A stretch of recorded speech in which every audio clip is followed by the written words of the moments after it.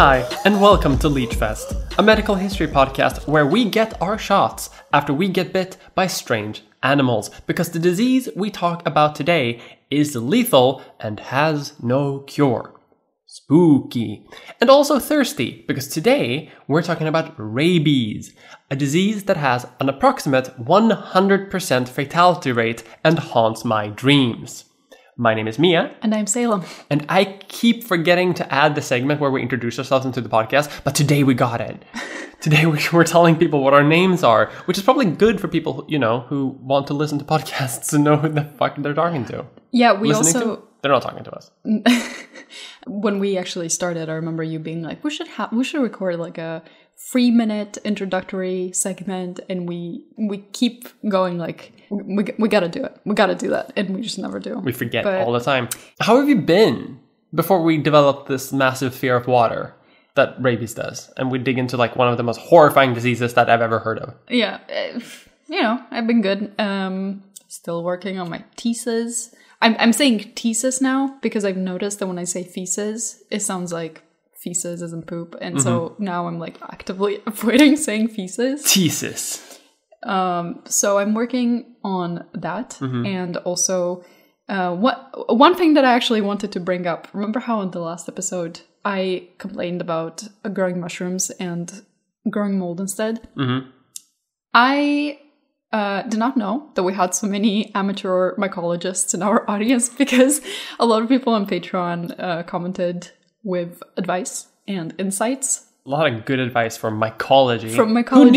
Who knew that it's such a popular hobby? I guess gay people really like mushrooms. Yeah. Yeah, so maybe there's something there. I mean, who doesn't like mushrooms? Isn't that... Do you know a fun thing? We're more closely related to all mushrooms than we are to plants. Yeah, I think I remember hearing something about that. Yeah. That's fucked up weird, right? I think that's why we have such a big affinity for mushrooms. How have you been? I've been good. Good and good. I've been doing fuck all because I've been depressed again. The seasons are transitioning, and my body decides, and my brain just sees that and decides, being like, "Oh, cool, no more happy hormone for you. You're gonna be sad now. You're gonna have anxiety and be stressed." Yeah. So now I'm late with my videos. I'm overdue on a bunch of work. Bleh. Yeah, I don't like spring either. No, I like spring. I don't like the 8 weeks that Sweden has, where it's like spring and winter in a sort of superposition, where it's like for 2 hours it's gonna be like a warm, beautiful spring day, and then 2 hours after that, snowstorm. Yeah. And then in the evening, summer. Please just give me a season, not 4 of them at once. So that's what I've been doing. Yeah. Well, raging against the time. I hope you I hope you get better. I just don't want to sound like sort of dishonest, because I know what it's like to be in a depressive episode, and I know that you just kind of have to write it out, so I don't I'm not going to come at you with it's just, it's so for a reason. I don't know. God has a plan for all of us. No, don't be depressed. Choose happiness. Have you taken a walk? So I don't want to say that. You just kind of have to write I have been out. doing something. I bought a new coat. I also bought a new coat. We've been obsessed with our new coats. You can tell that I'm pushing 30 because I'm really excited about having a new adult coat. But before we go into the meat of today's episode, we of course want to thank our dear patrons. Today's patron that we want to thank in our fun little Patreon shout out is Kimithel. Thank you, Kimithel, for supporting our podcast, making sure we can make this stuff, incrementally upgrade our hardware, and keep doing research into terrible diseases that I fear for my life. If you too would like to support us, go to Patreon. There's a lot of cool rewards. You can watch our video version. We release episodes early. Most times. We're so busy people. We're on the grind set. No, but we do release them early. You get the video version. There's some tiers where you can actually ask for specific topics or Easter eggs. There's a lot of cool shit. So if you want to support us, do check out our Patreon. But with that being said... 45 minutes into the episode. But with that being said, let's dig into rabies.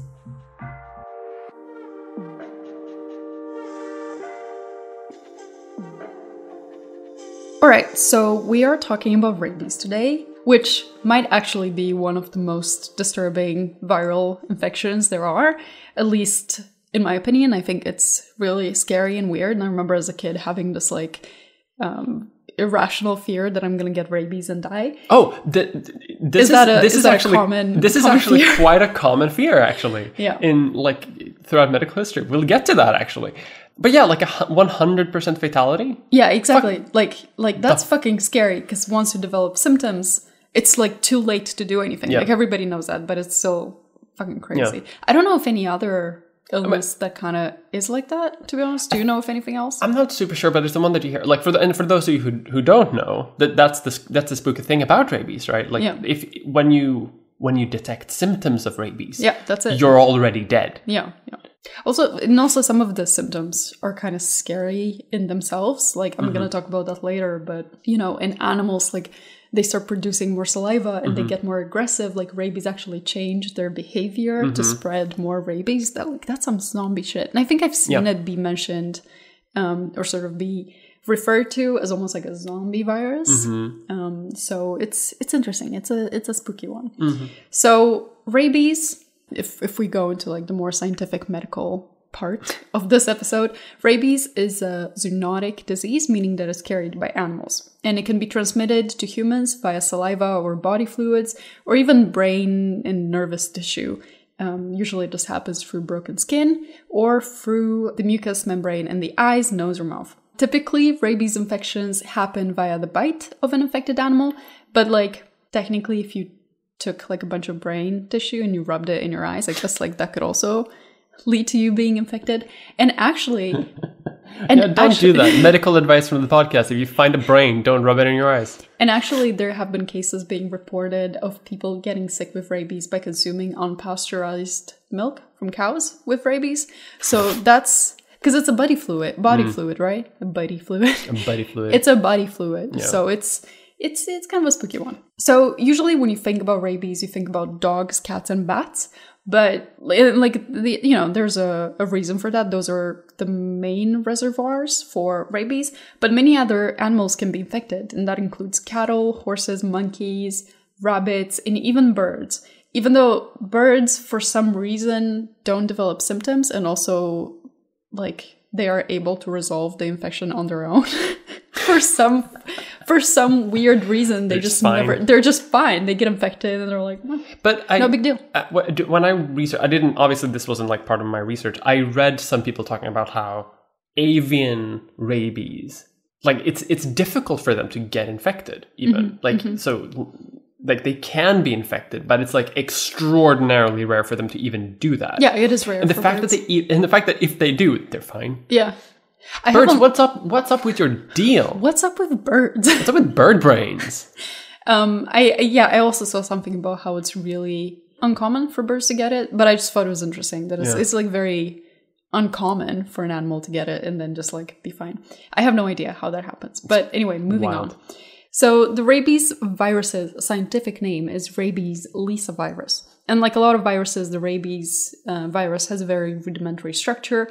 Its genetic material encodes only 5 genes: the nucleoprotein, phosphoprotein, matrix protein, glycoprotein, and the viral RNA polymerase. And that's all it needs. The glycoproteins are the proteins forming the outer structure of the virus, like a little protective coat. The nucleoprotein and phosphoprotein encapsulate the RNA genome and also connect with matrix proteins, which are also connected with the glycoproteins. So it's kind of like a double coat protecting the most valuable information, which is the genetic information. So this virus is like a tight cocoon of awfulness. And then like many weird brain viruses. Yeah. And then the RNA polymerase is tightly snuggled inside because it's very important for RNA replication. In terms of symptoms and more like clinical presentation, there are 2 types of rabies. There's furious and paralytic rabies, and the names are pretty self-explanatory.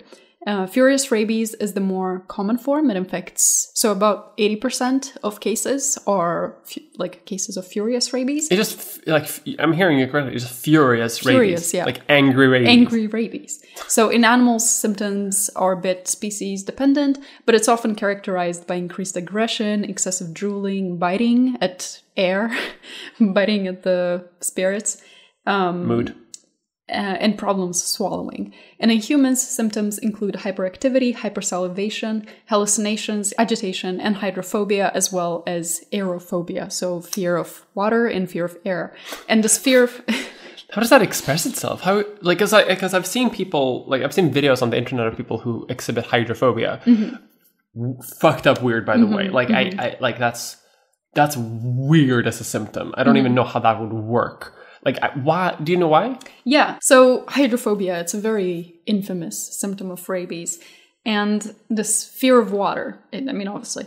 And it really, it's not a fear of water, but it's, so what happens is the patients get spasms in their pharynx that feel like a blockage in the throat, and it causes shortness of breath, and it's very, very painful, and it's involuntary. And it gets triggered by swallowing. And at some point, when it gets worse, it's triggered by seeing water. And even later, it's triggered by thinking about water. It's nothing about the water itself. It's more the inability to swallow, or it being very, very painful to swallow. And with the aerophobia, it's gusts of air that also trigger the spasms in the throat. So patients just... they're very avoidant because it hurts. Yeah. So it's less like it doesn't cause a psychological shift more than it causes a physical pain that then obviously people want to avoid the thing that causes it. Exactly. That makes sense. Yeah. That makes a lot of sense. So the spasms make it very difficult to swallow. And of course it's not just water. It's water, food, but it's also even your own saliva. And the virus also, I'll explain how this happens, but the virus also causes hypersalivation. So people are unable to even swallow their own saliva, and this causes the foaming at the mouth effect that you see in animals in particular. It's the classic rabid dog thing. Yeah, exactly. This form of rabies is very fast-acting, the furious rabies. So the person who is infected typically enters a coma after a few days and soon dies by cardiorespiratory arrest. The paralytic form of rabies occurs in about 20% of cases, and it's a less dramatic form of rabies, but of course it's still very dangerous. It's still going to kill you. It's still going to kill you, just slower. Some of the symptoms include muscle weakness at the site of infection, and then gradual paralysis. In animals, the infection makes them appear sleepy and tired and tame. So if you see a wild animal that's really that's not afraid of surprisingly you, friendly that's a bad sign. Don't touch the animal. It's when you that's what they tell kids, right? If a fox comes up to you and wants to play with you, don't, because that's not normal fox behavior. I remember my parents telling me that because I was exactly the type of kid to go and touch animals. I would have kissed that fox on the mouth. Took it home, slept with it in bed. Yeah. But anyway, this form of rabies, the paralytic rabies, it takes longer to develop and worsen. So the previous one, in a few days after symptoms appear, you enter coma and you start, you can get heart failure and things like that. This paralytic form, it takes a few months, like a month, for symptoms to really worsen and for the person to die. So how does this virus actually work? What does it do? So firstly, the host has to be infected. And this, like I said, this usually happens via a bite. And most often it's due to dog bites. And this is actually preferable to be bitten by a dog because then you've been bitten by a dog and you can get help immediately. But the rabies virus can also be transmitted via superficial skin lesions, which most often occur from contact with bats. And they're called cryptic lesions because they're cryptic. You don't know that they're there. Mm-hmm. And the fucked up thing about that is that most people don't even know they've been bit and don't seek help. And I've actually had that happen once. When I was a kid. When I was a kid, I was just walking around the neighborhood, and if you are new to the podcast, I was born in Moldova. There's a lot of stray dogs and cats, and I was walking in the neighborhood. I think I was taking the trash out or something. And a dog, like a stray dog, came up to me and just like gently pinched me, like nibbled me on the knee. And I was wearing fucking jeans with like knee, what's it called? Like knee holes. Mm-hmm. And it left a mark. So, but it wasn't like a big bite. It didn't break the skin. No, it did break the skin. But it was a very, very gentle... It was a very gentle nibble. And the dog like came up to me, like just like the gentlest nibble, and then walked away. And I remember being like, what the fuck? The fuck was that? It was like a greeting. I don't know. It was so weird. And then I went home and I was like, Mom, I think like a dog just bit me. And I remember there was a bit of a conversation, a bit of back and forth about whether I should get vaccinated or... This is bugging. What do you mean conversation? Of course you get fucking vaccinated. I know, but I didn't. Well, you're alive. Well, I'm alive, so it wasn't... And this was over 6 years ago. Because like... What, 6 years? This is How over old do you think I am? This is over 6 years ago. Because the maximum exposure time for rabies from infection to showing symptoms is 6 years, right? Right. It can start showing symptoms from like a couple of months. Did you say that? No, I didn't say. I mean, for sure, there's a latent period. I remember seeing something about that it can stay dormant for a while. I don't remember the exact numbers. Yeah. But yeah, that's a good point. I didn't think of that. I remember... Because like, is it still dormant? No, I hope not. Oh no! Let's after we record this. What if we go and actually get you like a rabies shot, just in case? Maybe me too. I mean, what? I was like 9. I mean, you're probably fine, right? Like you're almost guaranteed to be fine. 18 years ago. You're like 99.9% sure that you're fine. Dear listeners, we've just discovered. We just discovered that our co-host might have rabies. No, but I just remember sort of having a conversation. Like my mom looked at the bite and she was like, "Oh, it's fine." That's not the way you do it. If a dog bites you, you go to the emergency room and you get the shot. This is what you shouldn't do. And then my mom got bit like a few months later, and she got bit like for real. Like a dog like took a bite. Chomp. And then she had to go and get the shots, and she said that it hurts a lot. Yeah. I bet. So definitely get the vaccine. Don't be like me. Bit of a side tangent. But transmission does not just occur through bites. It can also occur via transplants, which is also kind of fucked up. Like, can you imagine like getting a liver transplant and then getting rabies? I would be mad. We've all seen that episode of Scrubs. Not me. I don't watch Scrubs, but okay. The medical comedy phenomenon Scrubs that was on TV like a couple of years ago that had a lot of transphobic comedy in it that I've noticed like trying to return to it. It's not good. It has an episode where a patient dies of like a weird unknown disease that they can't really figure out, and then they transplant like a bunch of their organs into like 6 people, and they're fine. They feel great, and then they all die of rabies. It's like a big sort of like dramatic episode, and they think it was a good. Some of their episodes are kind of good, yeah, except for the transphobia, of course. I mean, except for the transphobia. I can't watch anything. Fair, early 2000s comedy, like it's all like that. I can't watch anything like before 2015 for that reason. How I Met Your Mother, full of transphobia. Yeah, no way. Like it all has transphobia. It's just the way it is.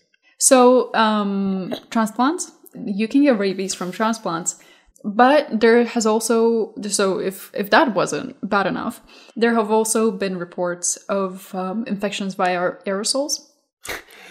Fuck no.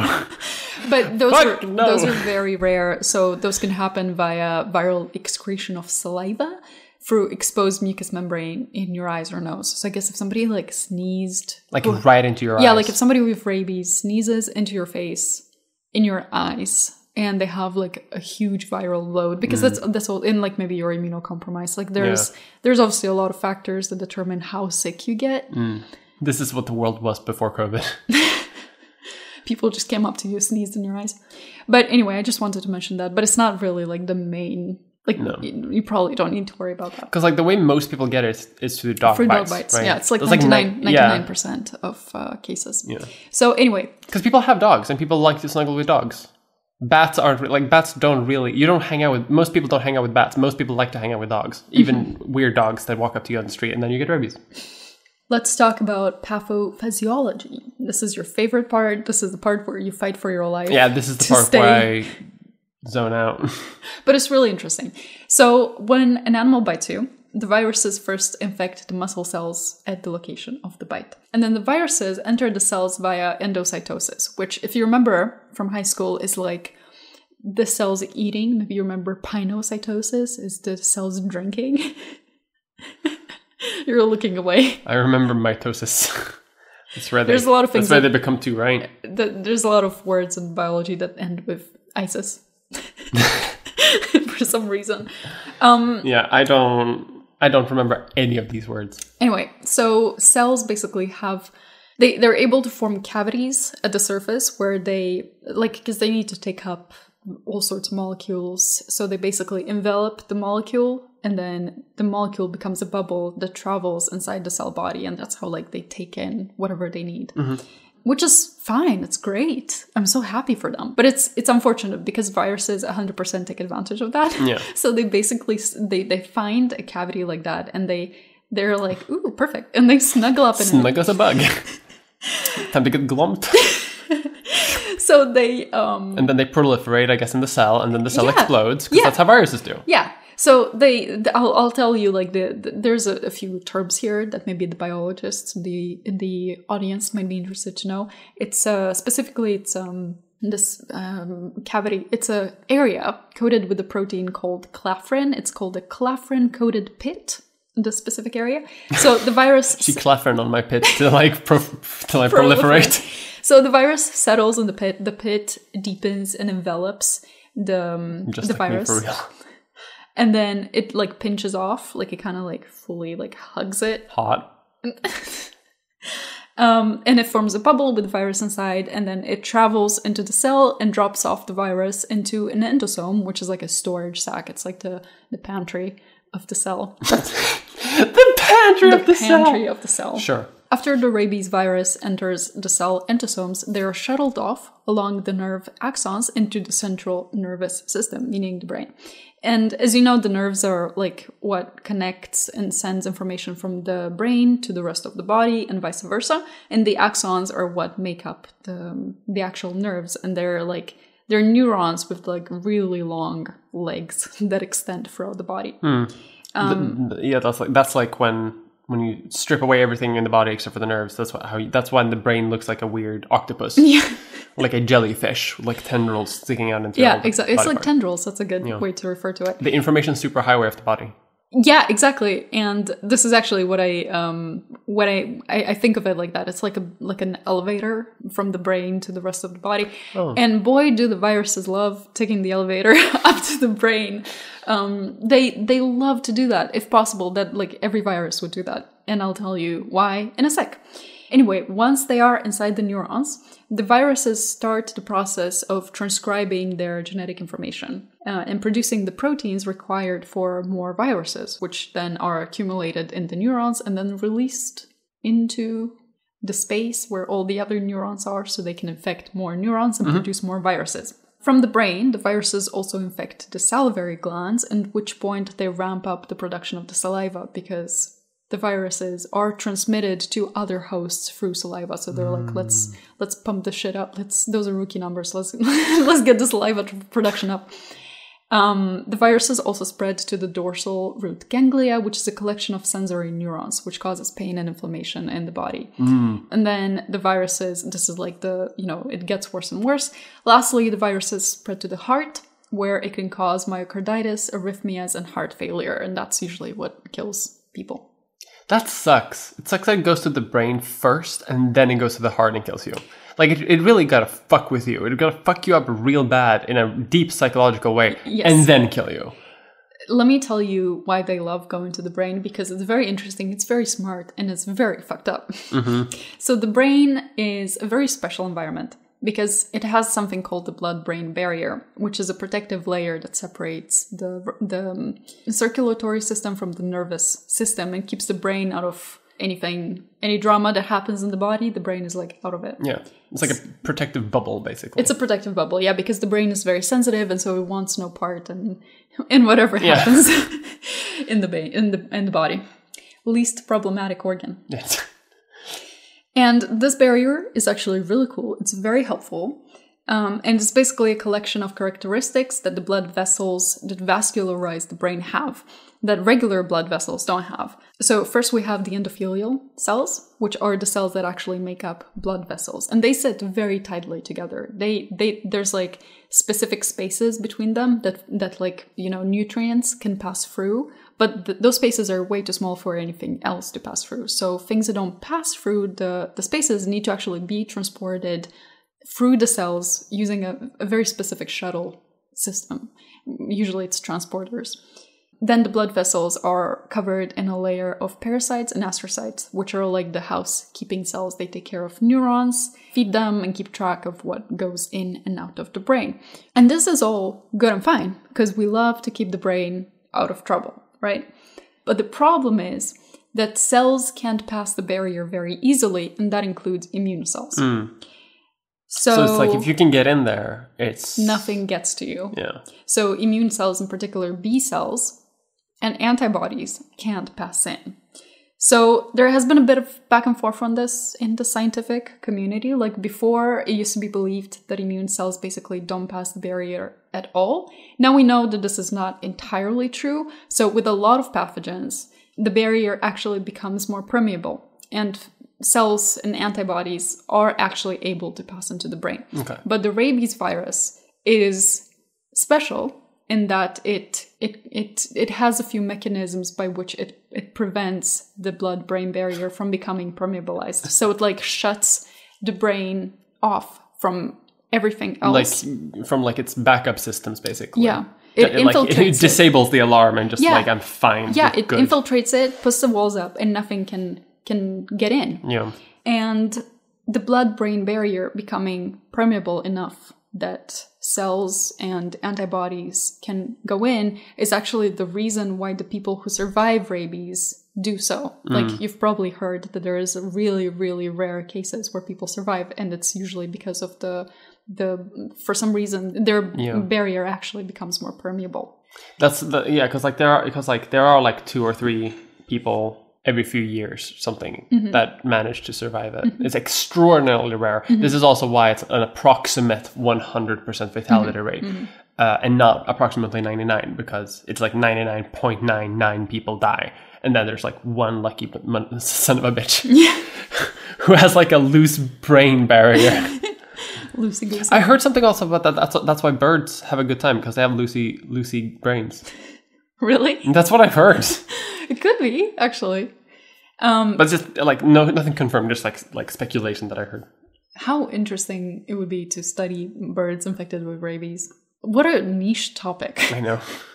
But if you do it right, you could cure rabies. So lastly, the blood-brain barrier, obviously the permeability, like that's one of the main ways that rabies evades like the immune system, but it also is able to evade immune detection. So even before the virus gets to the brain, it doesn't get recognized by molecules that typically recognize viruses and bacteria. So overall, the strategy is hide from the immune system, like immediately after it gets, immediately after a person gets bit and the virus is still kind of like at the location of the bite, it quickly evades the immune system, and then it gets shuttled to the brain, and then it locks up. And that's what it does. And it's very effective and very efficient and very scary, and I don't like it. It's very spooky. And it's very spooky.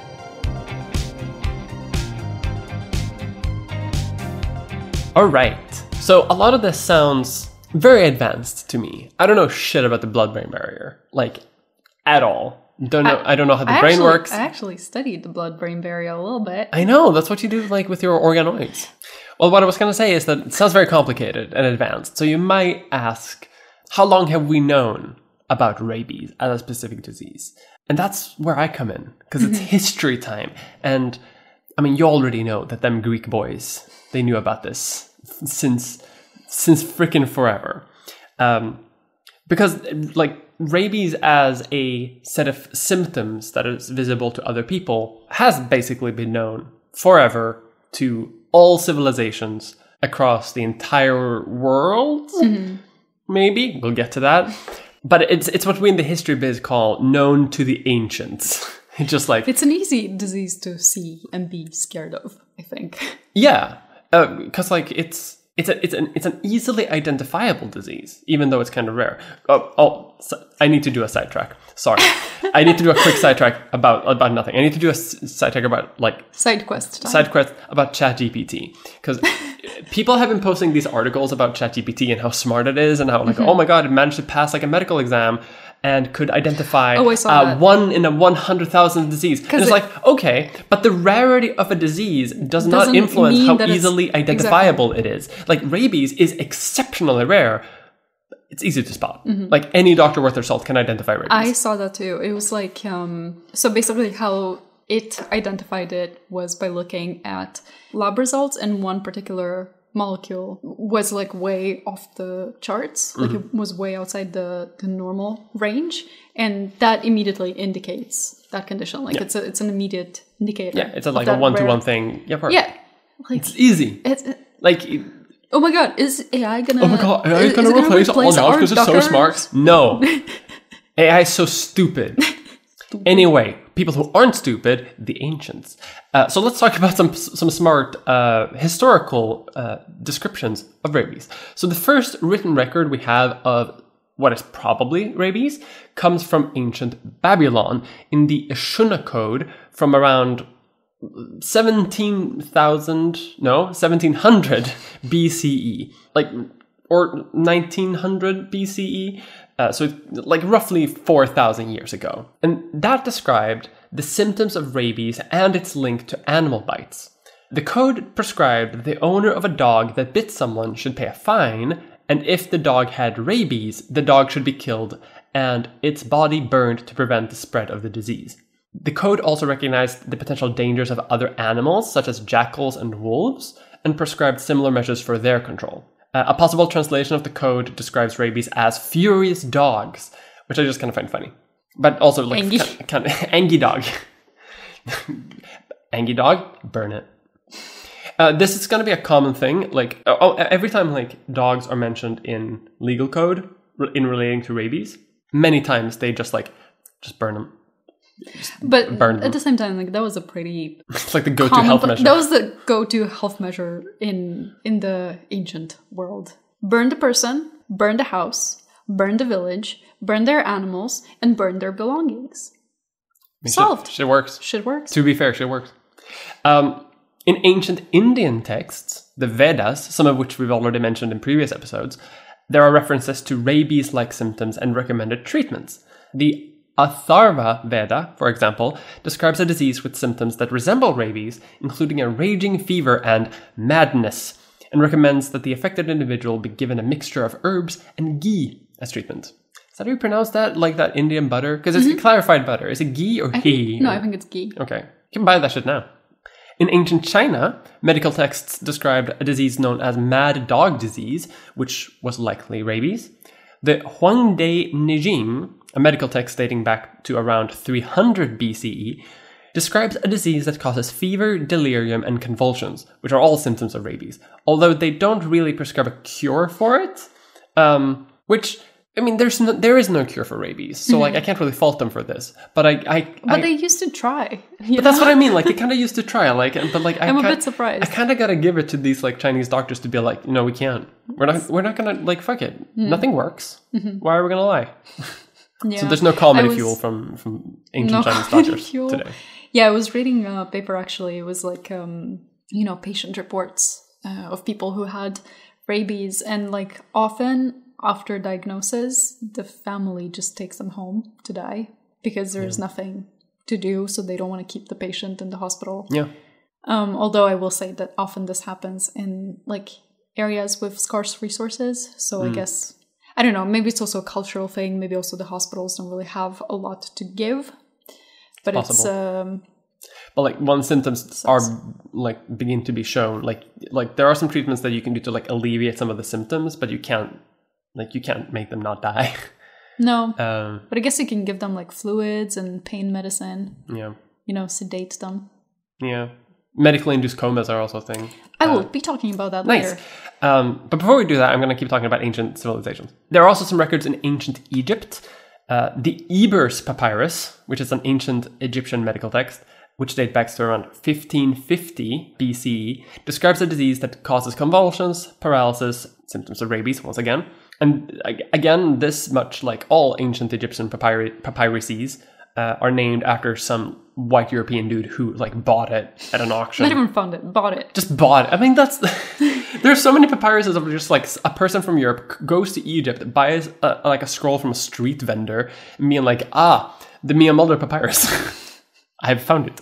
But this papyrus is fun because, like a lot of medical texts in ancient Egypt, like they're written by priests, or were written by priests, obviously, and they were really secretive of like their knowledge. They didn't want outsiders to figure out so that they could do what the priests did, because that's sort of like their main role in society. And if someone else can do it, they lose it. So they're very protective of it. And so this scroll is written like a spell book. So the treatments and the descriptions of rabies and other diseases are all written like curses and spells and things that like magic that they do. But it's all written in code. So the spell is actually just like this herb and this thing, and you grind it up. But they describe it as like you do like the voodoo. Gatekeeping rabies medicine. Gatekeeping like all that knowledge. In ancient Greece, rabies was also recognized and described in medical texts by the physician Hippocrates, which we've mentioned multiple times before. This man had a finger in every pot. In every pot. Doctor, physician, writer, researcher, astronomer, mathematician. Twink. Father, brother, slave. Slave owner. Bitch lover.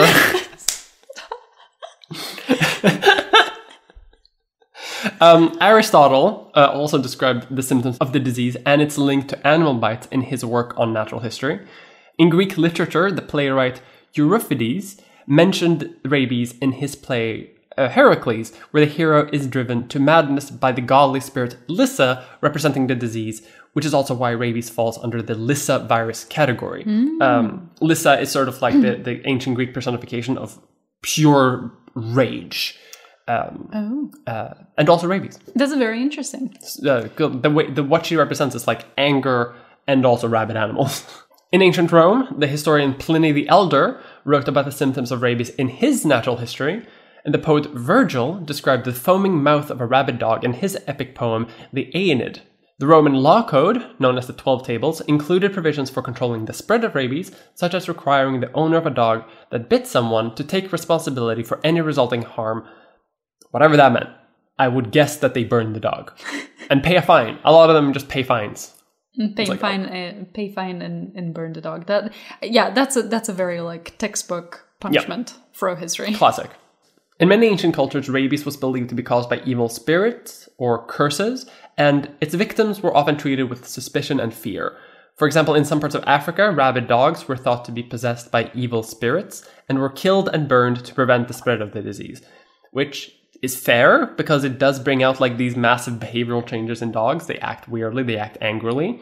But this has led to some speculation that I've seen on the internet that rabies is the reason why in like modern day Western public cultural consciousness, we see demons the way that we do. Because they foam at the mouth. Do demons foam at the mouth? Yeah. Then they spit and they go like blah, blah, blah. Oh right, when the eyes go like and the eyes roll back and they shake and they sweat a lot. Okay. And they're afraid of holy water. Oh. And that's so interesting. And so like there's some speculation that, people have been possessed by like some demonic entity, but they've just had rabies. That's so interesting. And they're afraid of water.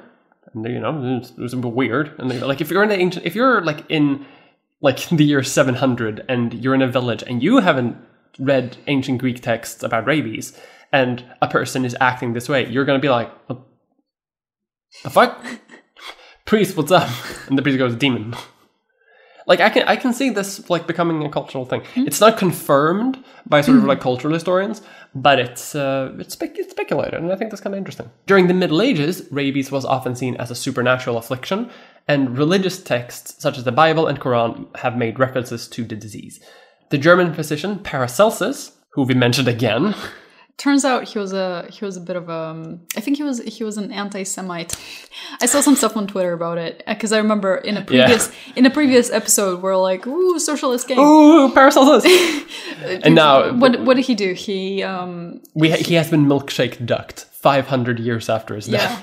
But what was his thing? He invited regular people to his lectures, and he refused to only base his practice on like the olds. I don't remember why he was cancelled. Oh, you don't? I had a whole fucking section about it. You don't remember? I don't remember why he was. He was cancelled because he was an anti-Semite. But I'm recapping why we liked him, but we don't like him anymore. We don't like him anymore. He's cancelled. He's cancelled. We don't like him.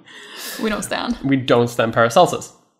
But he wrote about the use of amulets and charms to treat rabies, and this is actually something that comes up in other times in history too, where people will give out certain symbols and wear them around their necks, and they think that will treat rabies. And that eventually, I didn't include this in my script, but this led to some social trends over time where people would brand the symbol into dogs, in the thought that would make them like immune from having it. So for some very short periods of time, but like happened multiple times in European history specifically, like you got a dog and it would just have like a symbol like burned in the forehead, burned into like its head, typically in the head. Yeah. Okay. So like not necessarily forehead, but like somewhere like close to the face, and they thought it was like, well, that's going to prevent it from getting rabies.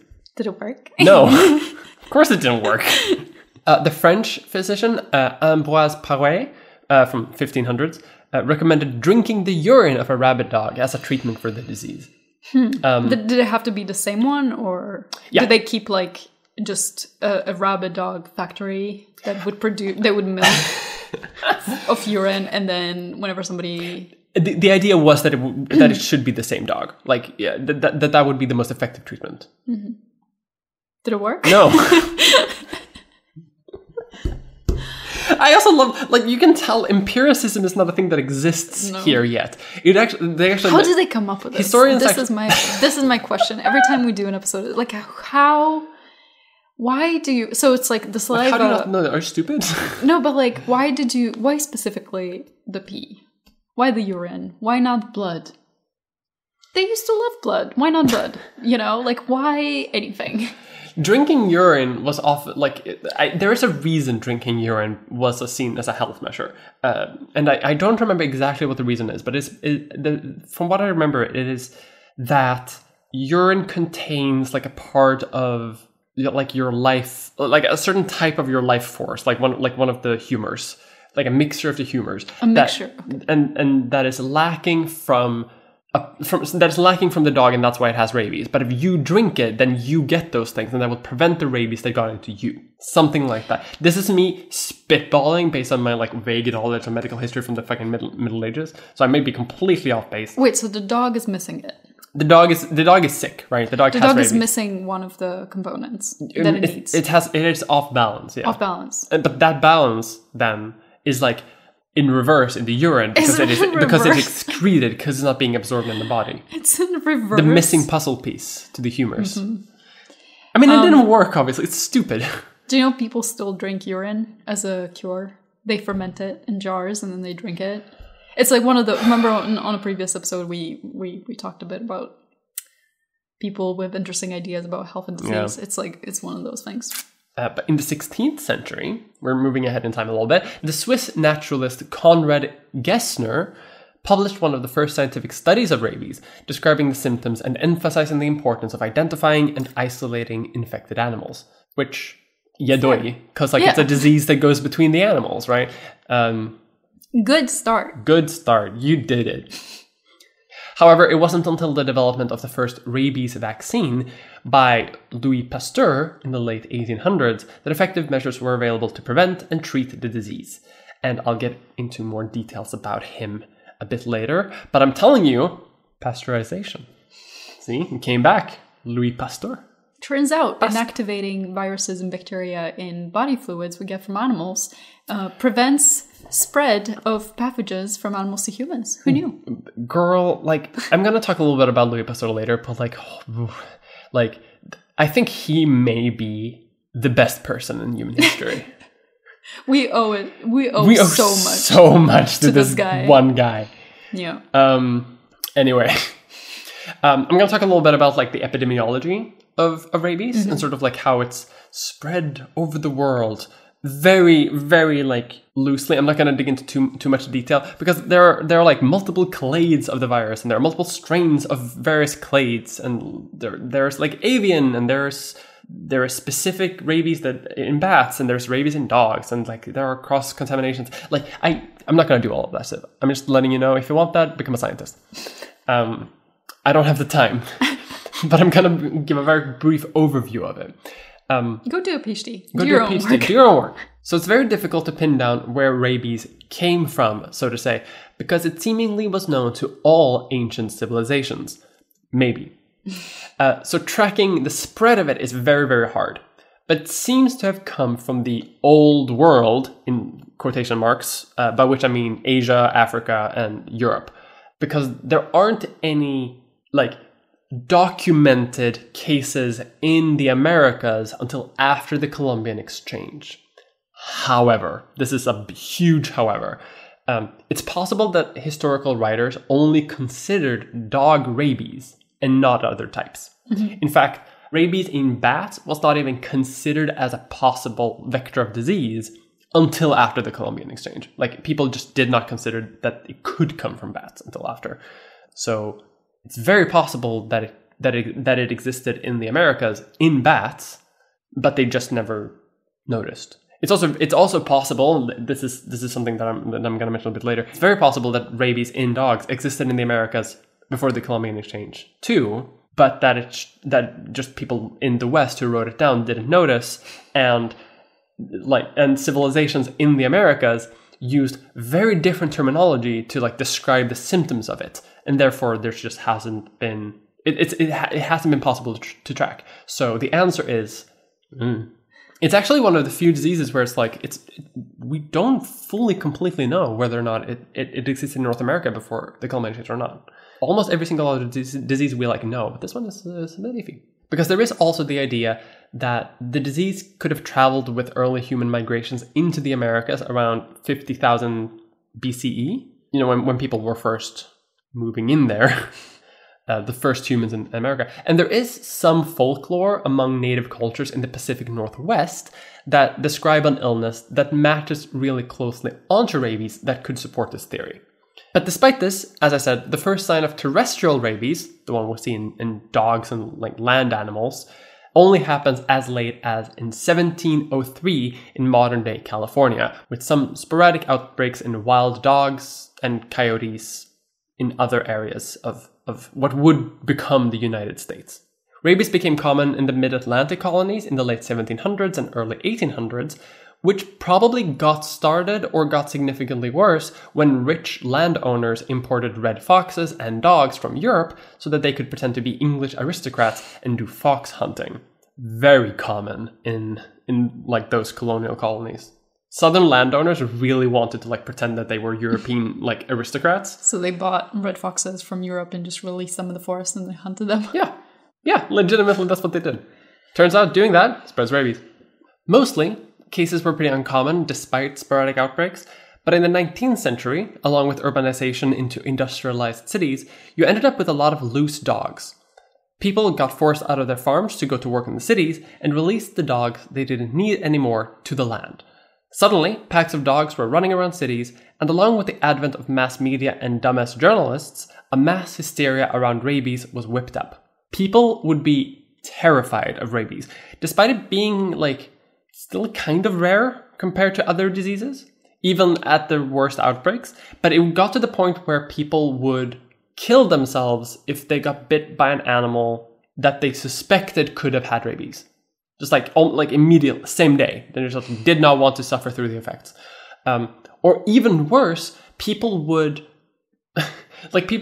see like a homeless man being bit by like a stray dog, and then people would just go and kill the homeless man and the dog, and then burn them both. Shit. Because people were terrified about rabies. This was like, I'm trying to figure out like a similar sort of like mass panic in history, which would like around like a medical thing. I can't really come up with like the anything. Black Death, but even then, that was, like people weren't like killing themselves. But I'm also thinking like that was like a real actual concern that like the Black Death will kill you statistically. It's probably. Well, I mean, rabies will kill you too. But odds are you won't get it. It's still like pretty rare. Yeah. I'm trying to think of like a thing like it's like terrorism, I guess. You know. Yeah. But it became like a massive thing, and it became like a big cultural thing too. This is where you get a lot of like the cultural depictions of rabies in a lot of like Victorian literature, where people will talk about like rabid dogs and rabid people, you know, killing people and going on rampages and stuff. It's a massive fear, and it is hysteria. But it was in the middle of this hysteric fear of rabies that a certain man decided to do something about it. So, you've probably heard of famed milk boy Louis Pasteur, famed French microbiologist, chemist, savior of millions of people, and my personal hero because I like milk and I like to be able to drink it without getting tuberculosis. Big fan. Podcast is big fan of Louis Pasteur, although French. He was a big believer in this new idea called germ theory. Some people credit him with the idea. He did not come up with it, but he was a big proponent of it. And that is the idea that diseases were caused by tiny organisms that are alive, instead of the other main ideas, one of which is miasma theory, which is basically pollution causes people to be sick. Like bad air. Bad air. Or the idea of spontaneous generation, which is that diseases and also maggots and flies can just appear out of nothing. Those theories are obviously not true, and I like to think that most people believe in germ theory today. And Louis did not believe in those false ideas. And he goes on to invent a bunch of vaccines for a few diseases with germ theory in mind. He invented vaccines for anthrax and chicken cholera, and he decided to take on the biggest public health scare of the time, which was rabies. And he did all of that because he was very smart, but also because he had a general methodology for vaccines which was built on previous smallpox variolations. Germ theory states that smallpox is caused by a germ, basically. He believed that everything was caused by bacterium. He didn't know about viruses yet. And he had the idea that we could do that with smallpox. Let's do that with all diseases. Just weaken the bacterium. We can make an infinite amount of vaccines and we can cure all disease. And he almost succeeded. So he thought rabies was caused by a bacterium, but it was too small to see on his microscope. We know today that that is because it's a virus and not a bacterium, and viruses are very, very small. So to study it, he infected rabbits with the rabies virus to grow it in the neural tissue, and then desiccated the spinal cords of the animals and put it in a solution with other ingredients, like various chemicals, in order to weaken what he thought was the rabies bacteria, and then injected that solution in other rabbits. He did this over and over again until those other rabbits didn't develop rabies after exposure anymore. He would then do the same to dogs that had been contaminated with rabies, and the dogs didn't develop rabies either.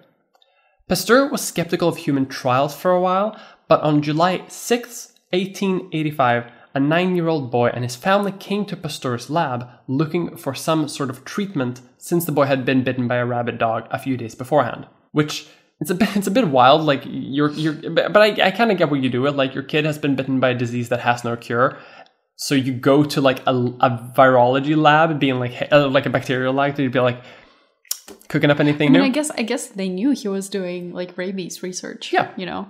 And I guess maybe it was like a last resort thing. Maybe they saw doctors. The doctors were like, this guy Louis, he's been cranking out vaccines left and right. He might have something. After some deliberation, the lab called in a doctor because Pasteur and no one else at this lab is a doctor. This is not a clinic. This was just like a lab. So they called in Dr. Jacques-Joseph Grancher, and they injected the boy with increasingly concentrated amounts of the rabies vaccine over 10 days. And the boy was fine. he didn't get rabies and became the first person to ever be confirmed to have been exposed to rabies and not develop it. After a second boy was vaccinated, and he too didn't develop rabies, Louis Pasteur became an overnight megastar in the European medical world, and people would travel from the entire world for treatment. And he was very quickly able to open a clinic that could treat people worldwide that had been exposed to rabies. These early vaccines weren't perfect though. Sometimes the virus wasn't fully inert, and the patient could develop rabies anyway. And his vaccine solution contained a lot of myelin, which could cause fatal encephalitis in some rare cases. You don't want your vaccine to do that.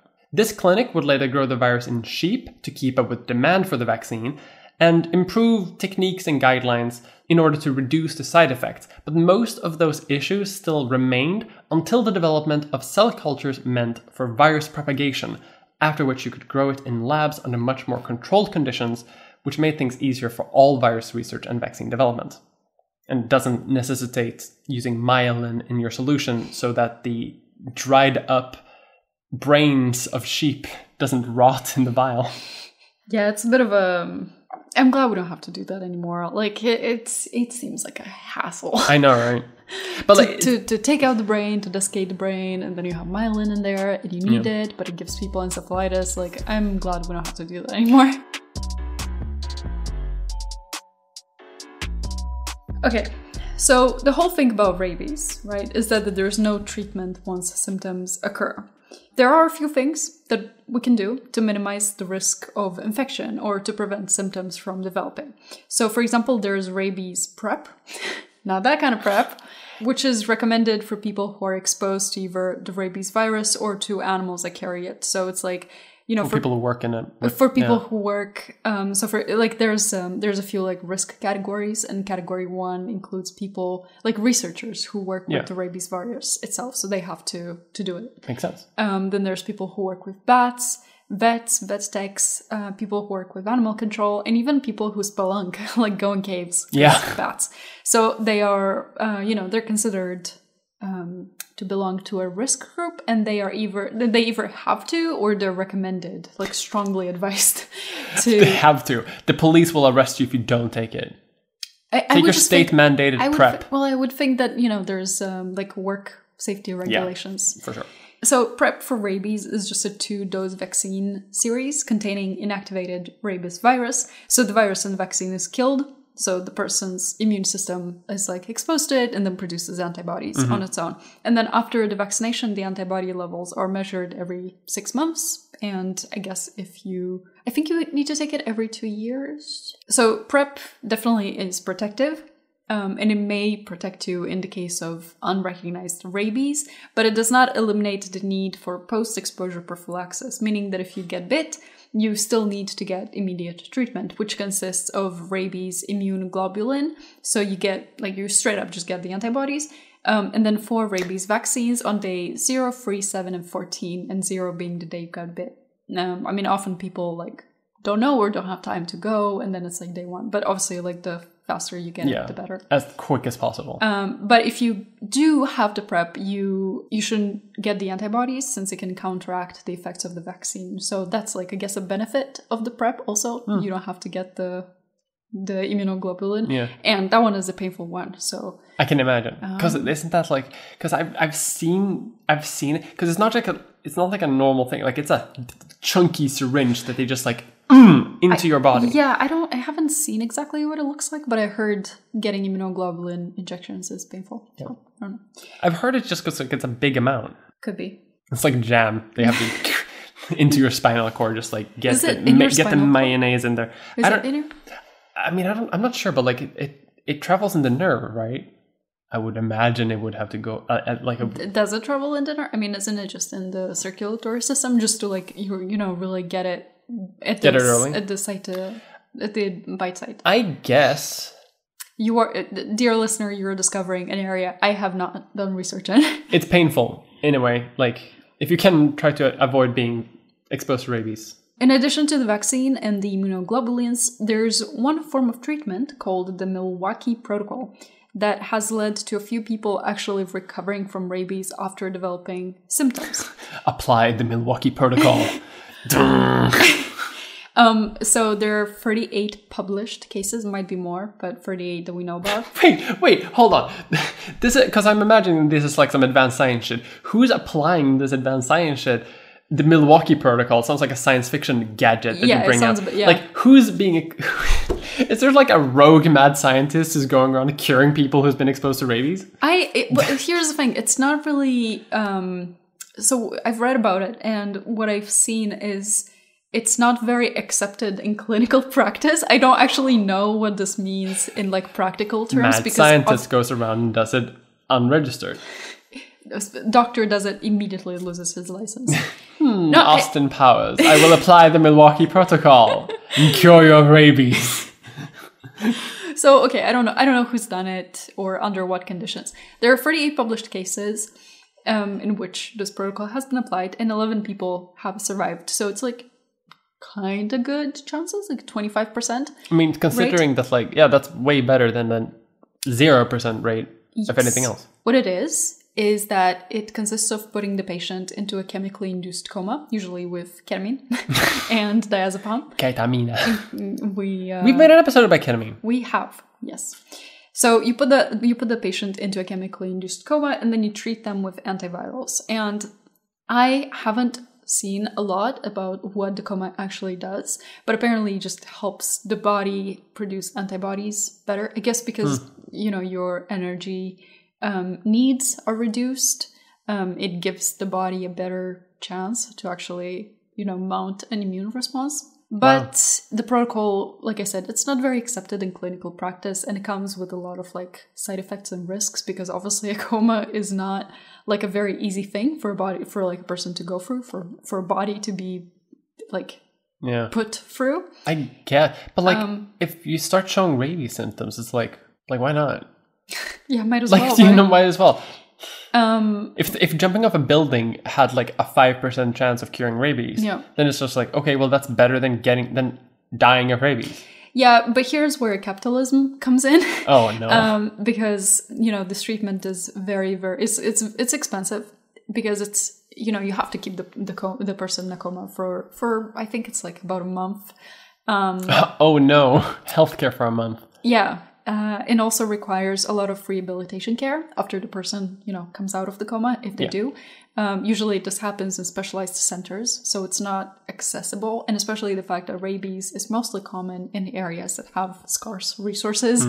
It's not really like applicable to those areas. Like, I guess you can do it in, developed countries, but people don't really get rabies in developed countries. Like if we get rabies, like this could be like maybe probably better for us, but yeah. In terms of the future of rabies, there's a new vaccine currently being studied in a phase 1 clinical trial, which, if successful, could eliminate the need for multiple doses of the current vaccine. Oh, cool. So it would be like a one-shot vaccine. That obviously, like, it can make getting the vaccine more convenient and more accessible, but it doesn't really improve a person's chances of recovering if they already have symptoms. Yeah. So, it's an improvement, but it's not really like curing rabies. I mentioned in the intro the role that the blood-brain barrier plays in the pathogenicity of the rabies virus, and there's quite a bit of research around how can we use this to our advantage? But I haven't seen any actual drugs being developed. And this might be because increasing the blood-brain permeability comes with a bunch of other issues. It's there for a reason.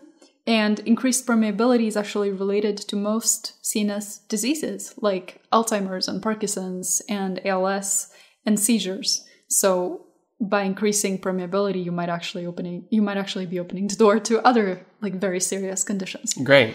I love opening doors to serious conditions. So while we're waiting for these dang scientists to come up with a cure. These dang scientists. Get off your high horses, dang scientists. Get off your ass. Get into the lab. Stop playing around with the ball. Keep working. So while we're waiting for a cure, most efforts in eliminating and preventing rabies are focused on the management of rabies reservoirs, which is fancy speak for vaccinating dogs. and public outreach and education, since most... Wait, can you vaccinate dogs? Yeah, you can vaccinate dogs against rabies. I didn't even think about that. Of course you can vaccinate dogs. I was just imagining sort of like vaccine control being like animal handlers going out and shooting dogs like on the street. Because like people do that. No, you can vaccinate them. I haven't looked into it super much, so like I can't tell you all the details of how it works. I think it's a bit more straightforward than it is with people. I think if you just vaccinate them ahead of exposure, they typically don't get it. If your dog does get bit, it is a good idea to take them to the vet just so they can like watch them and quarantine them, so that the dog doesn't bite you at home and then you get rabies. But it's a lot less. I think it's less likely for them to get sick. So that's good. So dogs are getting vaccinated. I guess like stray management. But also public outreach and education, since most rabies cases occur in areas with limited access to health education campaigns. And that's very important.